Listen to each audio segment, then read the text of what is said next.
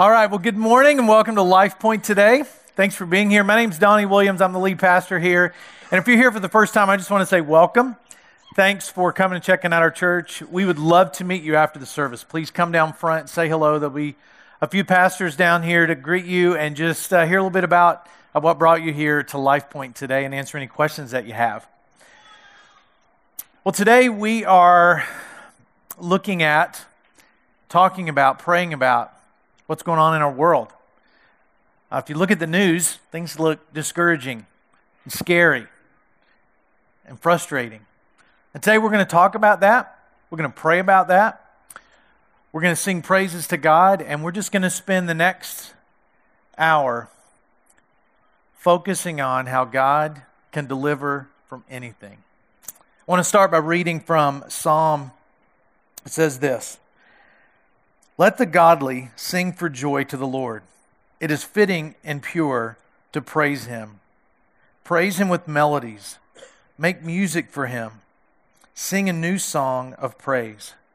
Play skillfully and sing with joy. For the word of the Lord holds true, and we can trust everything He does. He loves whatever is just and good. The unfailing love of the Lord fills the earth. The Lord merely spoke, and the heavens were created. He breathed a word, and the stars were born. He assigned the sea its boundaries and locked the oceans in vast reservoirs. Let the whole world fear the Lord, and let everyone stand in awe of Him." Let's stand as we begin today worshiping God through music.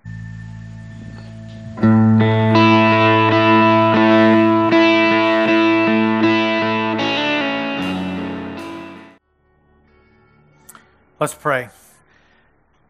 God, when we see news like we just saw come across the screen, we look at our world and see what's happening, it scares us, frustrates us, it makes us doubt. And God, today as we spend some time just asking you what to do, may we feel your presence, and may you give us answers. I pray this in Jesus' name. Amen. You know, last week as we pulled those headlines to make that video, I just kept reading over and over, and of course there's way more bad news we could have shared than we did. But I kept reading it and I was thinking, people would have to wonder where God is. People would have to wonder if God's in control.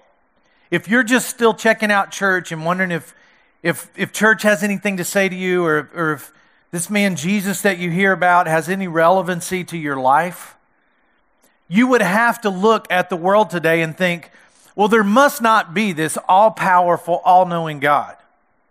Because everything that you look at that makes the headlines says just the opposite. There's a God of love that's in control and in power, and He loves the world. Well, then why are so many people who are innocent dying? Why does it seem like those who are helpless are the ones who are preyed upon? Why does it seem like the ones who have faith are the ones who are persecuted the most? And why does it seem like evil is winning? Why does it seem like no matter what we do to be good, or what we do to give the credit to God when good things happen, no matter what happens, you turn on the TV, you read news reports, and you see pure evil? How can we see that and then come and say, oh, there's this all-powerful God who loves you, who wants you to be protected, and who wants you to have a great life? To anybody that might just be an observer, they could look at us and say, you're crazy.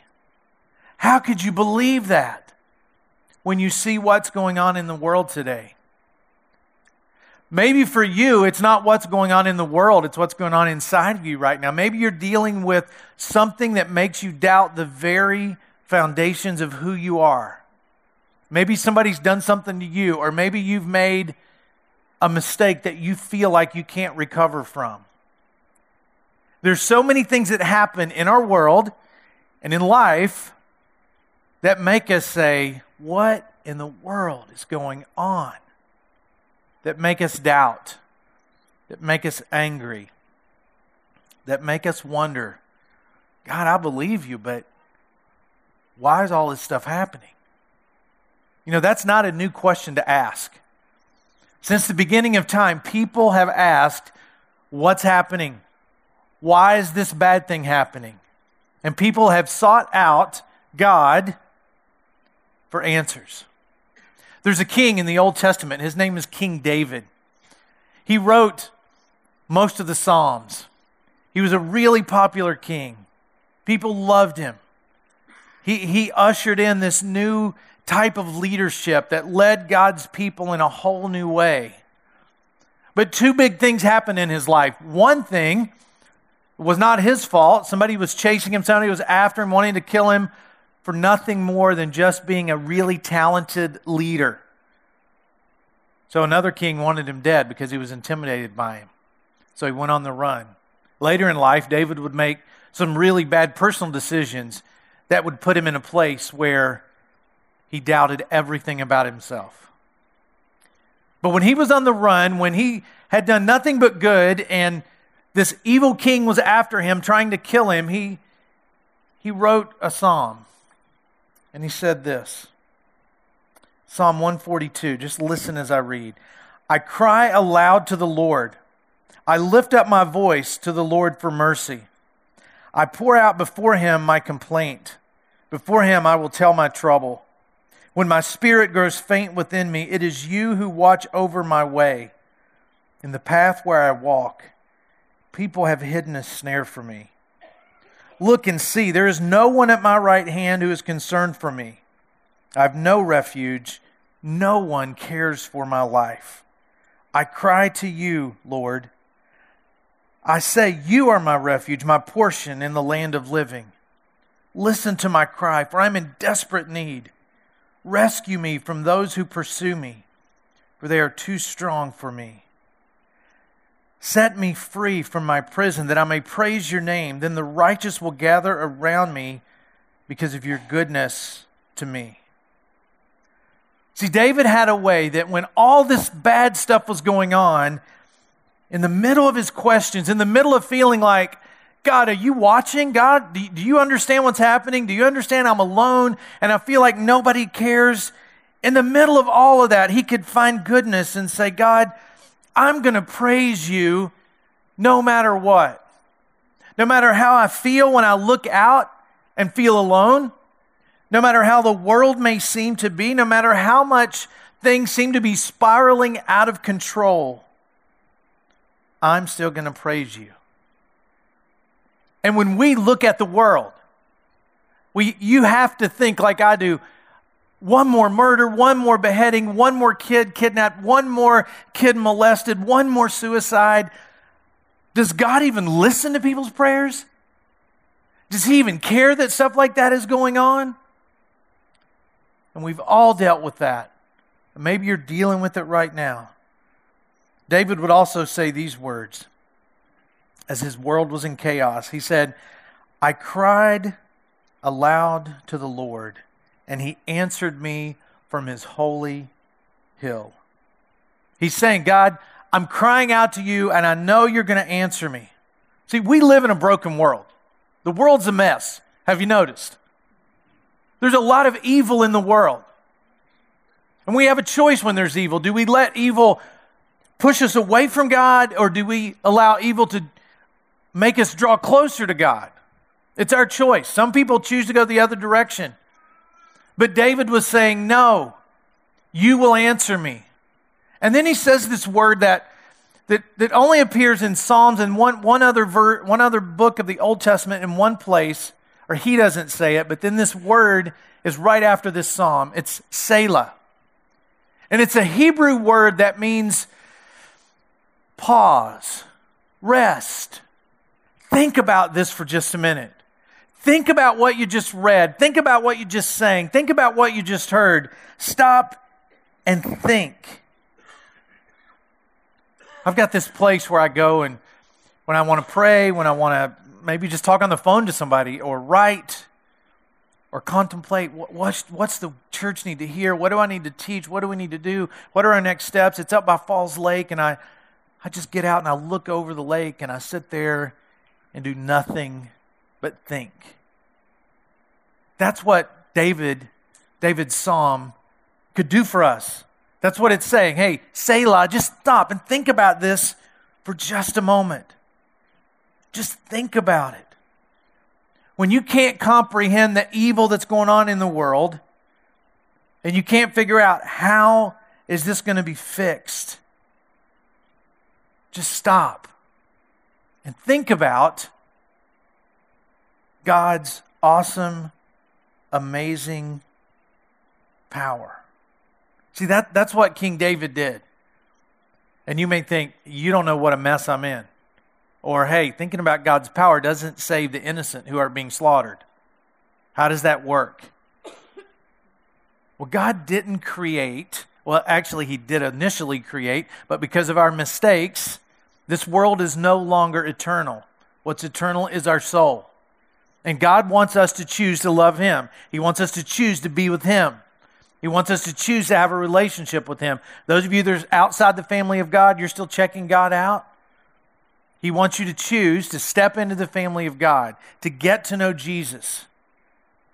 What happens when people get to know Jesus, usually that's when their faith just seems like the most on fire, the strongest, the most ready they are to take on any problem in the world, but then they goof up. Or then something bad happens to them. And then doubt comes in. And Jesus gave us this way to remember when everything bad's going on, I can remember and know that He really is in control. Even though I don't understand why things have to be happening the way they are, He really is in control. And every week we take time to remember Him in a specific way. The way that Jesus talked about in Luke chapter 22 when He said this. He took some bread and gave thanks to God for it. Then He broke it into pieces and gave it to the disciples, saying, "This is my body, which is given for you. Do this to remember me." Jesus is saying, remember. Remember me. The reason He's saying that is He wants them to know you're going to forget. Anybody good at forgetting? I'm too good at it. We'll forget. And so He's meeting with His disciples and He was saying, I need you to have this time where you remember. Not only are you going to forget because of the things that you do and the mistakes you make, you're going to forget the grace that I've given you. You're going to forget the forgiveness that I've given you. You're going to forget the eternal life that I've given you. So I want you to remember, we also forget that in God's somehow infinite wisdom that this is the best way for the world to work. Somehow. And we'll forget that He's really the one in control. And so He says, I want you to remember that. And so in the back of each of your seats, there's a cup. If you're in the front row, it's at your feet. And we're just going to take some time and we're going to Selah. We're going to remember. If you pull back that first layer, that's when Jesus said, this is my body. I want you to remember, this is my body broken for you. Take and eat. And remember, I'm in control. Then later, Jesus would take the wine, the juices in your bottom of your cup, just pull the next layer back, and He would say, take and drink this. It represents the blood that's going to be poured out to forgive the sins of the world. Remember that. It's good to remember because when we look at the messed up world, we try to figure out how to fix it. And we think, well, if we just had the right leaders that I like, then everything would be fixed. It would for a while, maybe. But evil's still coming back, and it's coming for the good. It's coming for the innocent. It's coming for the helpless. Or we think, well, if we could just get rid of it all evil, then everything would be great. And that's true, it would. That's called heaven, and that comes after this world. He wants us to remember that while we're here, we have to figure out how to live with hope and perseverance and promise in a world that has just the opposite going on all around us all the time. Don't let evil push you away from God. Let it remind you that you need God. That's what you need. Let evil be what reminds you, and you remind others that all the evil I see in the world, what it reminds me of is that I need God. Those people need God. We all need God, because that's the only answer that's going to fix it long term, that's going to fix it forever. When we all declare together in the world, I need God in my life. That's how you're going to get through anything you're dealing with, and that's how the world's going to get through anything it's dealing with. Let's sing about that for a few minutes. Let's stand and sing.